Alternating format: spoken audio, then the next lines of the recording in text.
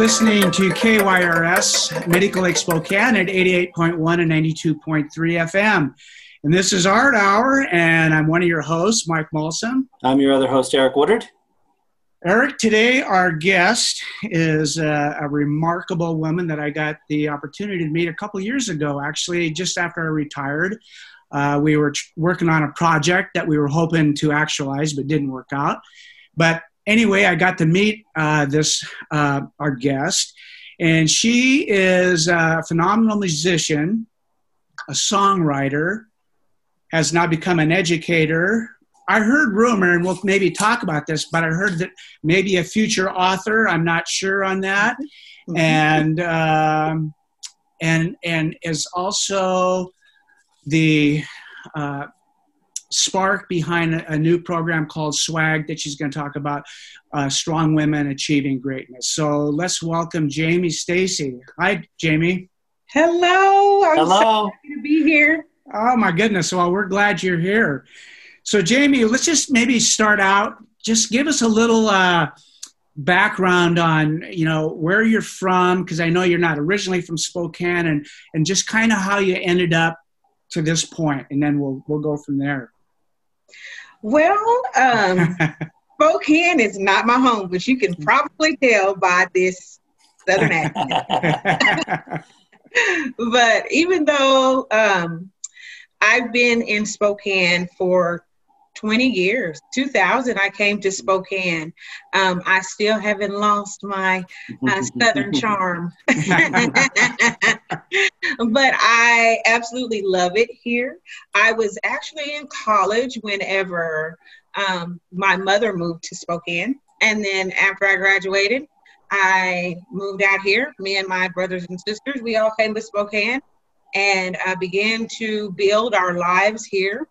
My career was already started in banking and finance, and I loved it. But music, of course, is my first passion.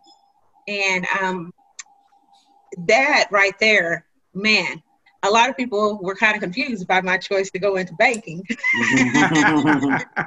because they'd known me for so long as a musician. But anyway, moving to Spokane, I immediately began working for Washington Mutual Bank, which is now Chase Bank.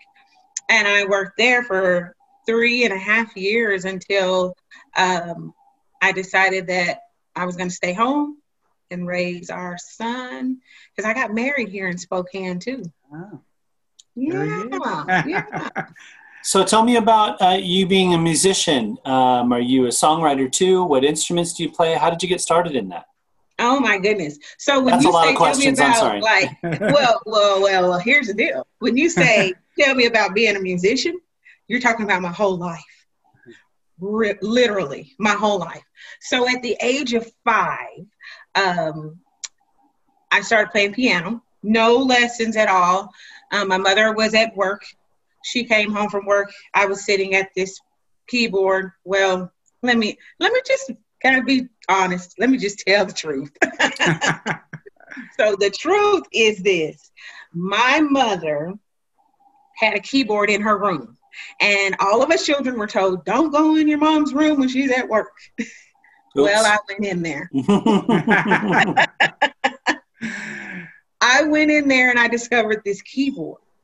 And I just sat there and played around with it. And I started thinking about some of the songs that I knew, as a 5-year-old, and even some of the things that I'd heard on the radio. And I began to pick out the melodies of those songs. And it was not hard. It seems so easy for me to do. So I just continued doing that. And then from that, what I discovered was it was easy for me to do that with any instrument. Mm. So I went from the piano to the organ, to playing the bass guitar, to playing the drums, to playing just the guitar, electric guitar, violin, clarinet. And so those were the instruments that I could get my hands on. Wow. So I started doing that. And church was my kind of platform for doing that kind of stuff, but my family was very talented musicians and singers, and my mother did play the organ, and so she writes songs as well. And so church was kind of that place where I was able to do those things. But when I entered middle school, where you have music class, I was playing the piano in music class one day, and the teacher, it was the class where they teach you how to play the recorder. I was in that class. We all remember that. I know you guys have played a recorder before. Poorly. So I was in that class playing my little recorder. The teacher left the room, and there was a piano in there, of course. So I jump on the piano. I start playing around a little bit. He comes back in, and he's like, wait a minute. When did this happen? And I'm like, oh, I've known how to do this all my life, just playing the piano. And he could not believe it. So he then contacted the junior high music teacher and the high school music teacher, and was like, hey, you guys, I think we got something amazing here. Y'all need to check this out. Sadly, it was fourth grade. Fourth grade is when they have you try out the instruments and see if you're going to be in band or orchestra. Well, the week that they did that, I came down with chicken pox. Oh. Do you even hear about chicken pox anymore? I mean, literally, that's what happened. So I totally missed out on being able to be in band or orchestra because of that. However, I think it was fate. Fate was hugging me, because if I had taken that route, then I would have become a part of the traditional musicians. And I was not that.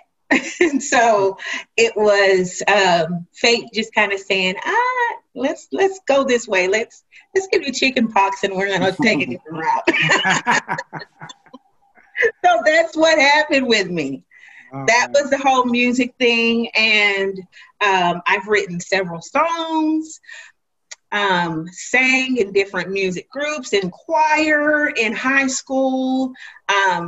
My music teacher was interviewed in high school, and he was like, I believe this is the first music virtuoso I've ever taught and had as a student. And I'm just excited to see what happens. Right. So what are you doing in music now? So with music now, one of the things that I actually do for Spokane is I teach an intro to music and audio production class. And every summer for the past 3 years, I have taught that for the New Tech Skills Center. Oh, yeah. And so this past year, I was able to do it online. And it was so awesome. Now I'm curious about this, because now I'm teaching online. I teach high school. Okay. Now, did you like it better than teaching in person, or what did you like about it? I did not like it better than teaching in person, because I believe in relationships.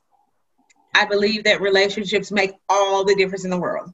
Mm-hmm. And so not having that in person in the class, so I had to just be what they would say extra. I had to be very extra at home, because my connection time with those kids was 8 a.m. And so, right. So I had to I got up, made sure I was ready to go. And at 8 a.m. they were coming in to connect, and I'm in there already, and I'm like, hello, son. hello, son. I'm singing to them, or I'll have music playing or whatever, and I'm dancing, and they're just like, oh my God.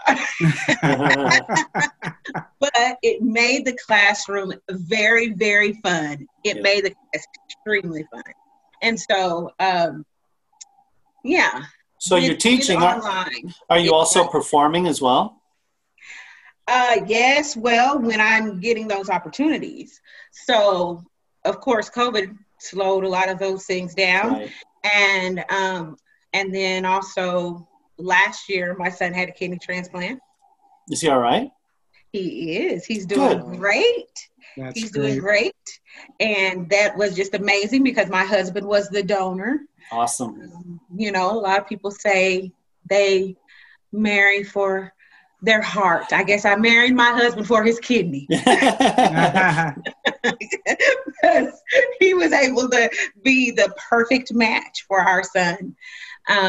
So that slowed down a bit. But before that, I was very involved in the community, doing things as far as like music is concerned. If there would be artists that would come through town that were in need of like backup singers, I was able to help out in that way.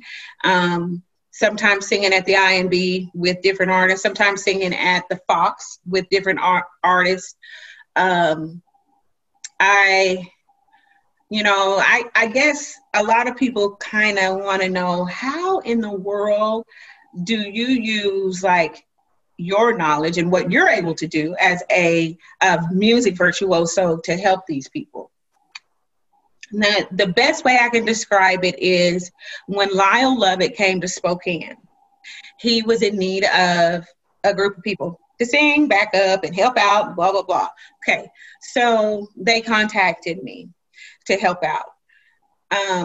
They sent the request on a Saturday.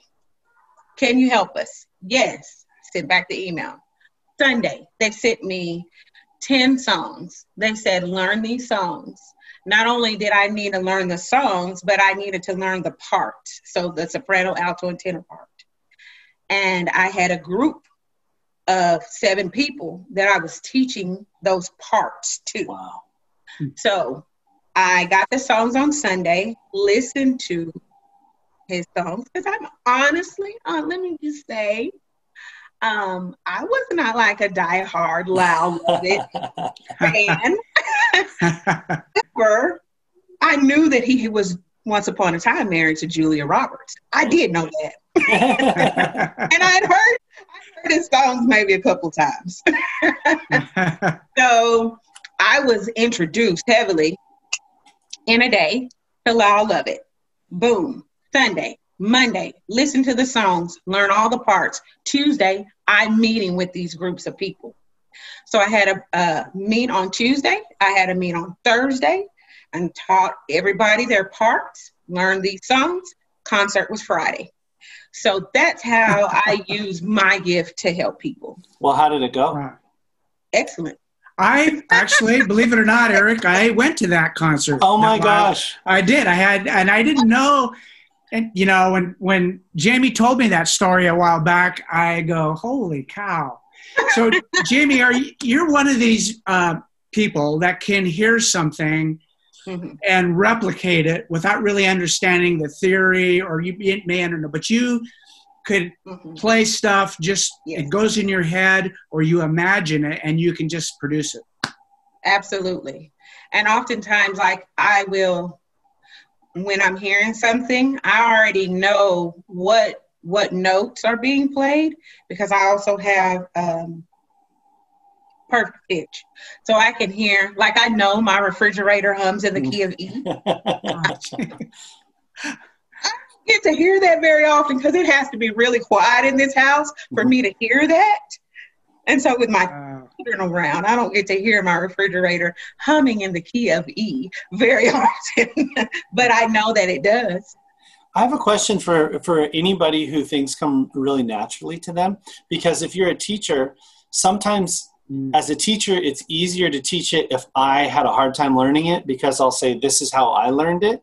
And if it just comes to you like that, does that ever present any difficulties where you're dealing with somebody who is so far away? I mean, I don't mean this in a bad way, but far away from you on the talent scale. Do you have a hard time finding a way to make it so that they understand what you're saying to them? Well, I think the advantage that I have is because this came to me at such a young age. And so all my life, I've been around people who learn music differently than I do. So I'm able to identify, oh, you learn like this, or you need it like this. I'm able to identify that really quickly and teach it that way. I have students who actually, they need the visual, like they need to see it. They need to see that the notes are moving up and moving down. They need to see that. And then others, they need to see it, but the way they translate it is feeling. So if they're singing something and the notes are going up, I'm like, how does that make you feel? Are you going up with the music? You know what I'm saying? Yeah. So being able to teach music that way, I feel like for me, because I was so young, I did have that advantage. Wow. And using that same kind of approach, we talked a little bit about your songwriting process as you were helping some kids, I believe at Shaw Middle School. We were just going to try this program, but what is the way you approach songwriting? Oh, so many different. Do you guys write as well? Yeah. Or you just kind of like, So if you write, then you know that it can be kind of different for everybody. My mother is a songwriter, but she's not a very good musician. So the songwriting approach that I grew up with was my mom coming to me like, I just wrote this song and it sounds like this. And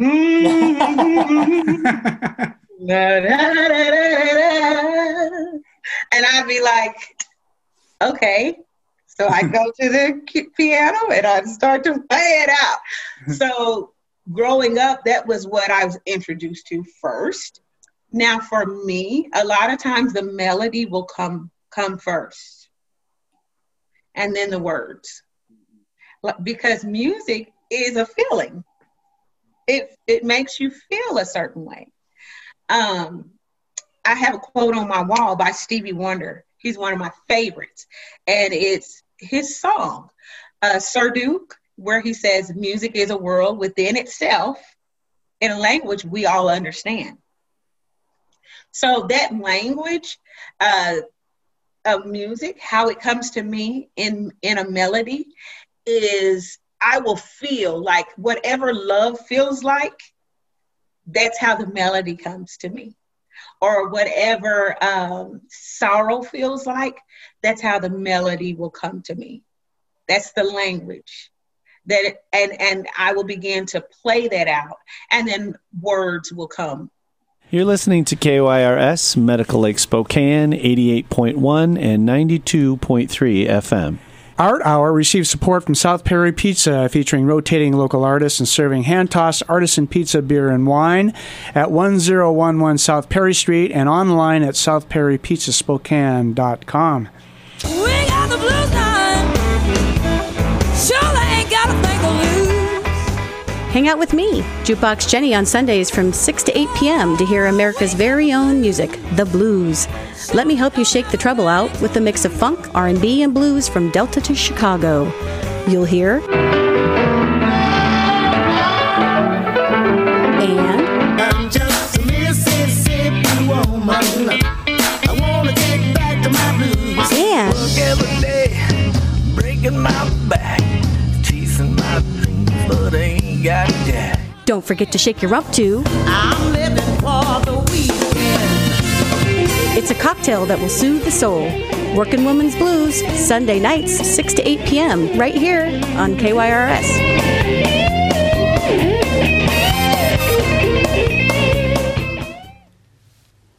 Art Hour receives support from SAGA, the Spokane Arts Grant Award. Information online at spokanearts.org. So Mike at the top of the hour mentioned that you're doing this thing called SWAG. It's an acronym.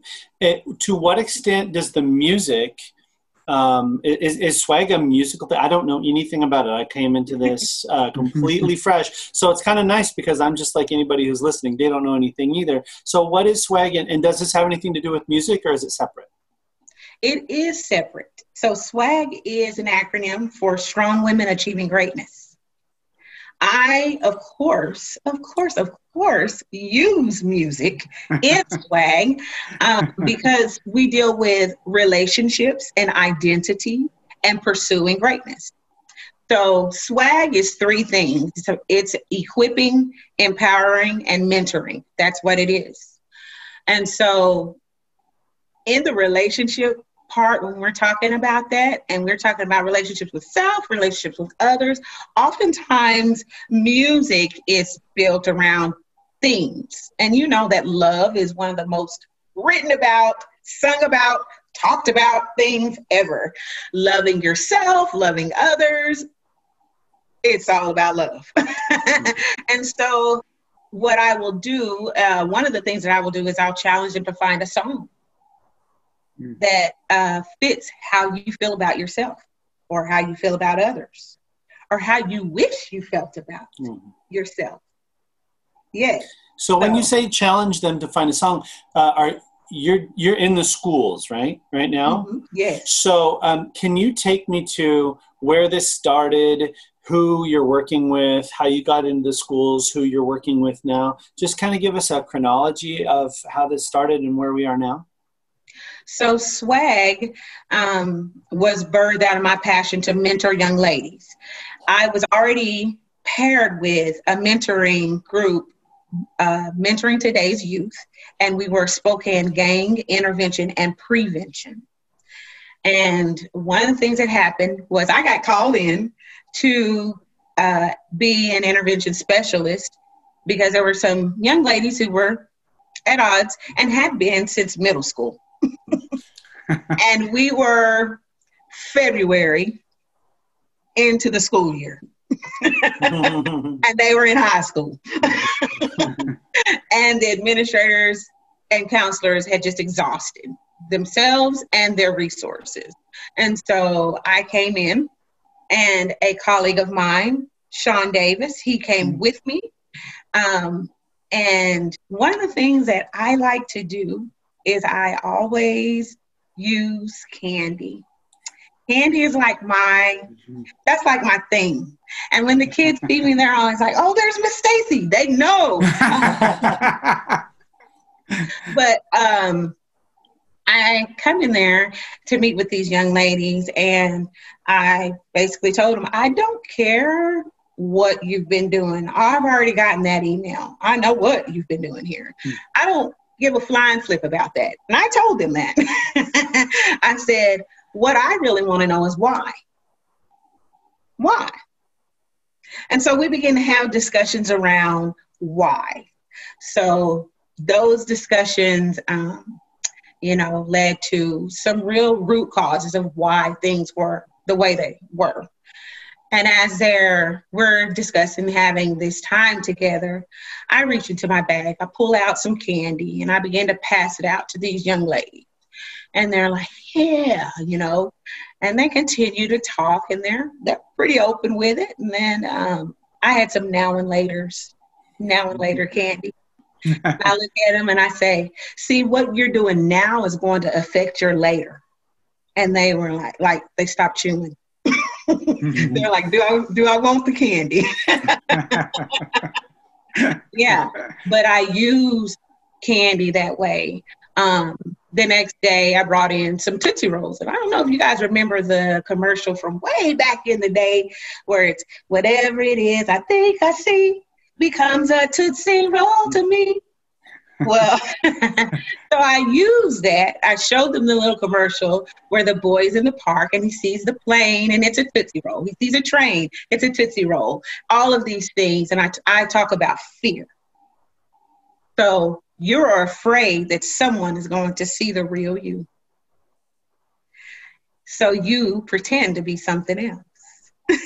So we talk about fear using the Tootsie Rolls. And of course, I always follow it up with the Starburst because you're a shining star. That is who you are. Yes. So I always follow it up with that. And I walk around with Starburst. But my thing with the candy, a lot of times, we've gotten into this culture of just dapping each other. We fist bump. We just want to fist bump, whatever. But if I walk up to a student and I have candy, it requires them to open their hand to receive, because they want what I have. They want that candy. So if I can get them to open their hand to receive a piece of candy from me, eventually they're going to be opening their hands and opening their hearts and opening their minds to whatever I got. So that's my thing. That's what I like to use with them. And of course, music. And how did that turn into swag then?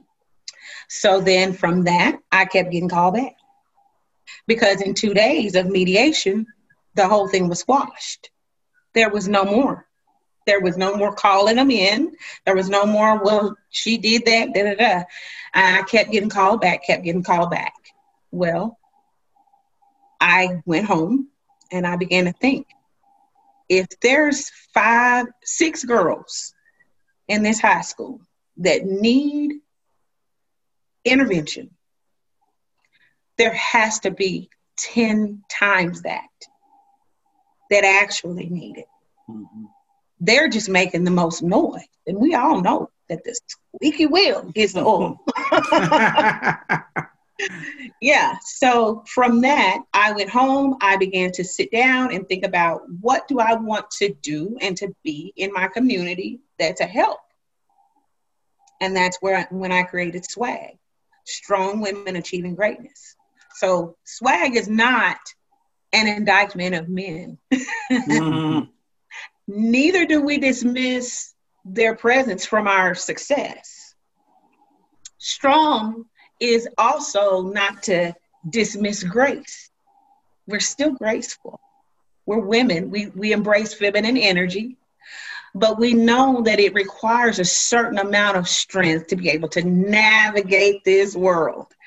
So we're strong women achieving, and the achieving is always, it's a process, never ending, achieving greatness. So, and that's where it started, and that's what it is. So what does it look like now? You're in multiple schools. What does that look like? Are you in there all day? Are you still just getting called in to kind of put out the fires, or what is it looking like now? So, of course, right now, everything looks different. Speaking of fires. Oh, I know it. My goodness, yeah. So with SWAG in the school right now, it is different schools, different principals, actually calling upon this program to come and, assist and to be a support in the school. Different principals can contact the Office of Family and Community Engagement and ask for SWAG in their schools. And then we have the Zone project, and there's a grant that is helping to fund SWAG, being at Rogers High School, Gary Middle School, Shaw Middle School, and those group meetings that we would have every day. I would touch base with the girls. Not every day. I would be at different schools every day. Consistently throughout the week, I would be at different schools. And so just going there and being able to touch base with the young ladies and say, hey, we would talk about what's trending, which was really, really fun, because we got to talk about even a woman possibly becoming our mayor. And then that happened. And so that was really a fun time for us to talk about some women in positions of power. And I also bring in guests. So women in the community who are doing things, we bring them in to speak to the young ladies. SWAG does not have an ethnicity attached to it. It is not strong Black women or strong women. It's strong women achieving greatness. So I've had white women come in and speak about their businesses and the pathway that they took, and Black women and all kinds of women come in and speak to these young ladies about being successful and the routes that they are able to take to achieve success. Do you have any students, Jamie, that you have mentored and really kind of turned things around, or you really inspired them to the point that they would like to give back by helping you mentor a new group of young women coming up? Yes. As a matter of fact, there was two instances that come to mind immediately. There was one young lady that when I first came to the school, she was just in and out of the counselor's office and in a lot of trouble. And her teacher was like, I don't know what you guys did with those other girls. They're not fighting anymore. But this one, she needs whatever happened. She needs to be a part of that. So I went and I had a one-on-one with her, and come to find out, she was not originally from Spokane, and she was not feeling really connected. And so one of the things that I know happens that whenever there's representation, when you're seeing people that look like you in spaces. So this young lady was like, hey, look at this. This is another Black woman in this school that's, successful and doing things. What in the world? So we connected, that phenotypical connection that happened that way. Well, she had told me she had no plans to graduate. She was just there. So she became a part of SWAG, started coming to group. I started checking in with her, like, how you doing? What are you doing? Why did you go to the office that day? Just stuff like that all the time. Having someone hold you accountable makes a world of difference. Yes, there's grace, but it's grace. It's not grace without accountability. So that accountability helped her to graduate. She graduated last year, first in her family in 3 generations. Wow. From being a part of SWAG, because she had no plans to do that. She is in college right now, first in her family. The other young lady that comes to mind was she was either valedictorian or salutatorian at Rogers. She also attended the African-American graduation that happened at Gonzaga University. I was there, brought a group of girls, group of students, attended that. It was an amazing time. This young lady also received a scholarship while she was there. Like the top scholarship that they were giving for the graduation, she received it. And after the graduation, of course, she and I, we knew each other prior to that, but connecting with her, she's like, I want to come back to Rogers. Whenever I'm in college, she went to Washington State. So she has plans to come back and talk to the young ladies at SWAG. Of course, COVID-19 has kind of put a kibosh to her physically being present, but we have Zoom and we have Teams and we have all these other ways that we are going to meet. I've already done that. I've already ran a SWAG virtual camp. So I'm just going to continue doing that. Jamie, I was reading some of the articles that you had interviewed for in the Spokesman in the past, and you talk about connection with SWAG. And one of the things you talked about, even though it's not necessarily race affiliated, but with we have a lot of gals that are biracial, and finding a way to connect could be a challenge. And how do you approach that when you're mentoring those gals? True story. Right before COVID hit, I'm in the counselor's office at middle school. She calls this young lady, mixed race, down to the office, and she says, this young lady wants to be a part of SWAG. She's been hearing about it from her friends, and they talk amongst themselves. Middle school girls. She comes in the office. I'm sitting in there. She begins to talk to me, and she tells me, my mom is Black, my father is white, and she begins to talk to me a little bit about her home life. And I was like, oh, okay, cool. And I look at her and I said, so in about 5 years, you're going to walk across that stage with a diploma in your hand. And everyone is going to stand and cheer for you because you have succeeded.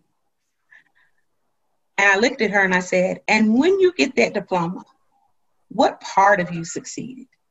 And she looked at me, and with this same matched enthusiasm, she said, the white side. And I said, so the black side of you was just sitting there chilling while the white side did all the work? And she said, no, the black side. And I said, how about all of who you are? How about that? That's one of the things, like one of the things that we do in SWAG is we make declarations. So with Spokane, of course, there are a lot of mixed race children here, not just black and white, but all kinds of mixing of races. So we make declarations to say, I'm Native American and I'm white, and I'm a strong woman achieving greatness. I am black, I'm white, and I'm a strong woman achieving greatness, whatever it is, because I want them to own that's who you are. You're not just one thing or the other. Even though our society and world can make the girls feel like, I need to choose. But to let them know, be proud of who you are. You know, if your grandma can make bomb fry bread and then your dad can like barbecue like crazy, throw some ribs on the grill, yes. Yes, and so those are all things, and I'm glad that you read that article, Mike. Art Hour relies on support from listeners like you. Just $3 a month helps keep KYRS going strong, and you can help by texting GIVE KYRS to 44321. That's all one word, GIVE KYRS to 44321.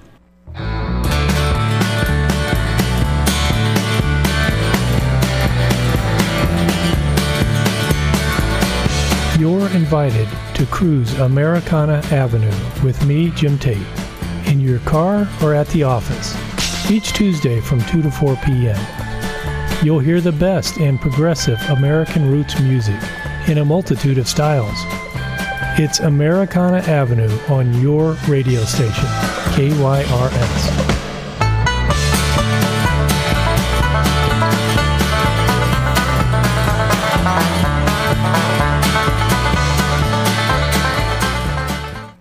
Jamie, you have a lot of passion for what you're doing, and just by even across a Zoom screen, I can feel your passion and energy and all of that stuff. I mean, it's kind of amazing. I don't know if you're feeling that, Eric, but yeah. Thank you. Where do you draw your inspiration so that you have room to keep yourself fueled to do this work? Because this work, especially in this day and age, especially after this summer with what happened, can be so exhausting. Mm-hmm.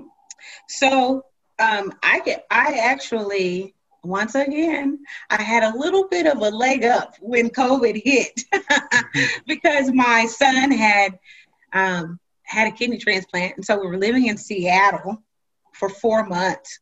And it was just he and I at the Ronald McDonald House, quarantined, because he was on all these immunosuppression. And so I had to be there with him. Mid-December, we got to come home. We were home for Christmas. And we were so excited to be home. And then mid-January, I was able to go talk to the counselor at his high school, and we were like, yes, we're going to get this reestablished, set up, and he's coming back to school, and da-da-da-da. Yes, we were so excited. And then he went to school for a month, and COVID hit. And we were probably among that first round of people that got calls. Yeah, because of our situation was unique. And so we were immediately quarantined. And the thing about it is, because we had experienced that before, we knew what to do. We knew that routine was key, having a routine, and self-care. And with self-care, I have learned to manage it by a lot of times in life, we're juggling all these balls. You know, we got all these balls, boom, boom, boom, we're throwing them around. But we have glass balls and we have rubber balls. There are some things that we can let drop and they will bounce on over into the corner and be just fine. But then there's other things that if we let it drop, it's shatter. That's a great metaphor. Yeah. Oh, God. Yeah. How am I going to put this back together? So I began to identify. This is what I would encourage people to do, is identify what your glass balls are and identify what your rubber balls are. Because there's some things that we're juggling that we don't really need to juggle. We can probably let that go. And even if it's temporary, you can always go back in the corner and go pick that rubber ball back up, you know. Mm-hmm. But if you drop that glass ball, oh my God. So I've identified that one of those glass balls is me. I am a glass ball. And I have to treat myself very carefully. The energy that I allow in and what I'm listening to, what I am exposing myself to, whether it's through social media or if it's through physical company of people. What am I being asked to do? Because I get pulled on in many different directions. But I have to be able to say, is this a glass ball or is this a rubber ball? You know? So being able to first identify what those things are. And once you do that, everything that comes to you, you're gonna be like a little factory worker. You're like glass, rubber. I'm more like Lucy on the conveyor belt, you know, where the conveyor belt's going way too fast.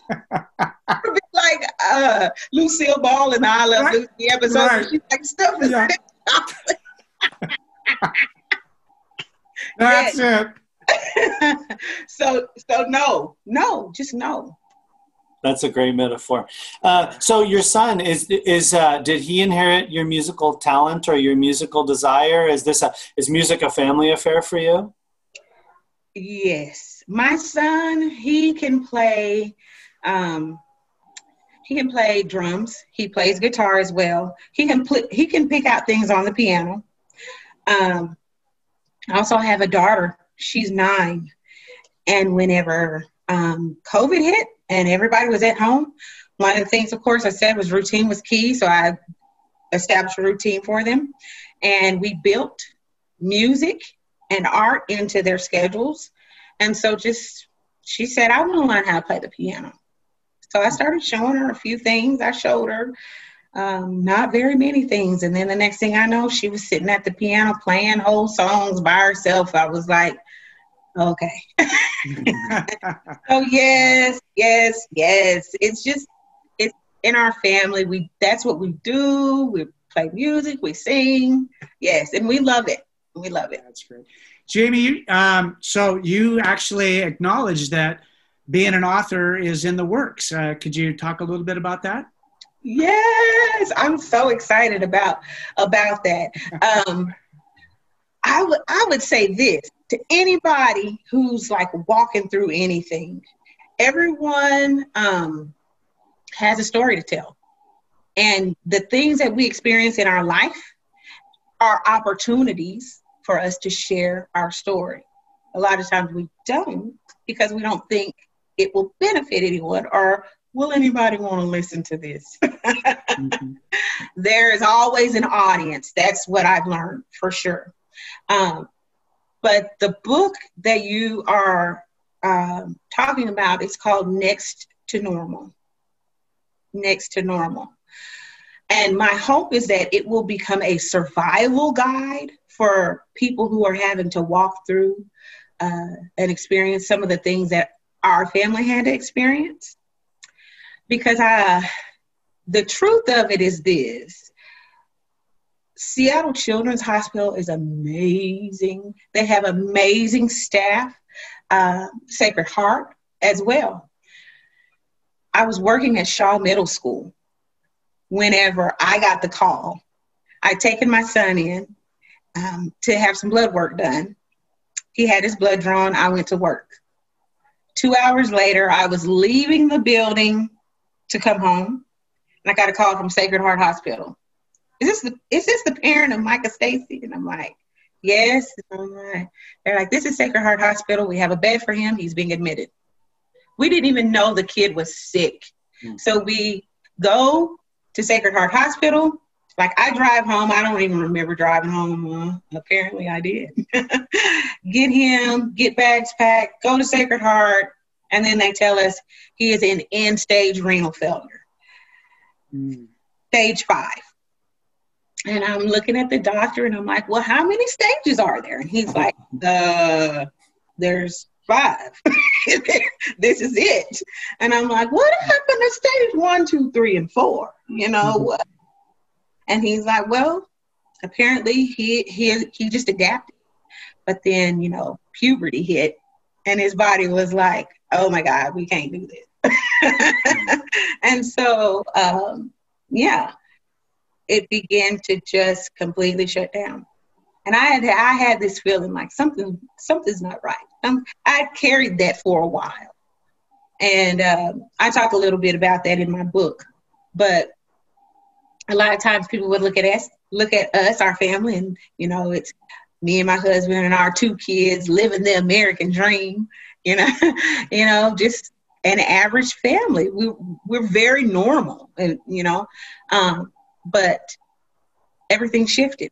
Everything shifted. And so one of the things that I say in the introduction of the book is we no longer land square in the center, but now we sit just a little bit to the left, next to normal. So that's what the book is about. It's about different people who helped along the way on our journey, because there was always, you know, people that were there to be a helping hand. Like I said, Seattle Children's. Excellent. I think what happened, though, what brought me to writing a book about it is because everyone did a very, very good job of preparing us for the worst. They talked to me about the possibility of coming back home without my husband or my son, because that was a possibility. They did a good job of preparing us for that, for dying, but no one prepared us for how to live. So we got home, and it was like, oh, we're home. Okay, what do we do? How do we manage all these medications and these appointments? And are you going to go to school? I don't know. All of this. So that's what my book hopefully is, a survival guide, because you're going to make it through this. You're going to live. You're going to live. And I think that that's my hope, is that it helps people to live. And are you finished with the book now, Jamie, or is it a work in progress? I have one more chapter to write because of COVID. Hindsight is literally 2020. Wow. Jamie, you know, you have an inspiring message, as well as just an inspiring personality. Have you ever thought about the ministry as something to do? It's funny that you would say that. Because at my church, Jesus is the Answer City Church, I am an ordained minister there. Oh. I'm over the music department. Imagine that. Of course. But my family's there. We also play instruments and sing together in the music ministry there. But I will teach Bible studies, or sometimes I'm asked to speak on Sunday. And then since COVID has happened, of course I was, had different speaking engagements, different places. I've been able to do some through Zoom and other recordings and different platforms that have been used to, for different churches and whatever. But yes, ministry has been a big part of that as well.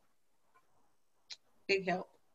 Yeah. As I'm listening to you, I'm thinking that there might be people who will hear this who kind of have two questions. One, they might need your help. And secondly, they might want to offer help, because it sounds like what you're doing with Swag is kind of you, and then you find people who are going to come in. What would you say to people who might be saying, I would like you to come to my school or come to my organization? Or what would you say to people who would say, I want to help you in any way I can? So for people that are reaching out to me and saying, hey, can you come to us? We want your help. I offer that. One of the things that I offer is I can either do it like through Zoom or online or whatever. I do that. I have some things recorded as well. And I also do, it depends on what they want. Like some people, some people are just like, they might want to just send me an email. So they can contact me. I guess that would be the easiest thing to do. Would be to contact me at strongwomenachievinggreatness@gmail.com. They could send me an email there. I've talked to several different people, even through email. I've even helped some organizations that have had questions about how their hiring practices, how can we get more women involved, things like that. So there's a consultant contract that I have. So if you need me to do some consulting work, I can do that as well.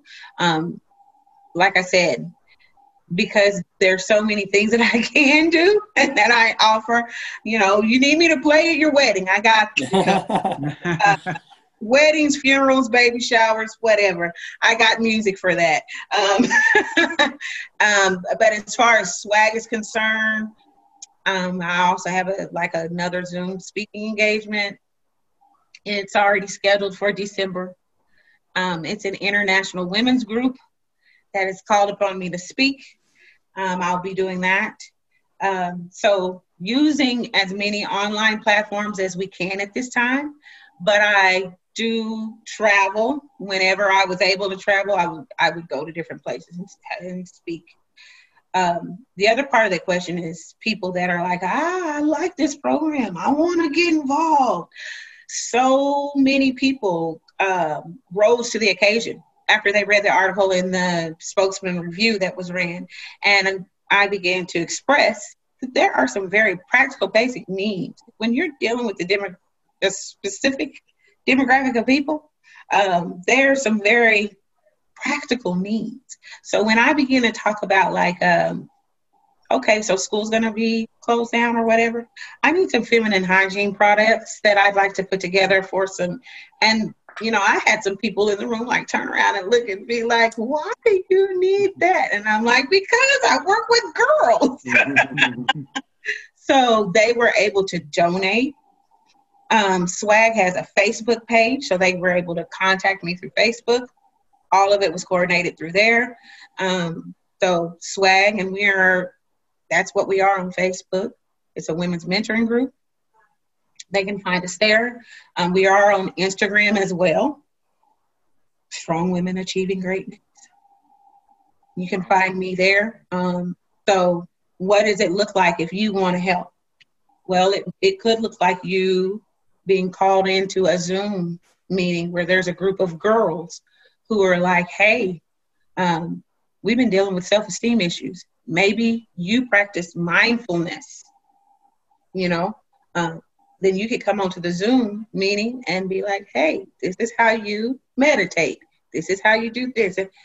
So there's so many ways and avenues through which women and men, like I said, Swag is not an indictment of men. We want your help. And we want your support. We want you there with us. So yes, all of that, being able to come alongside and help.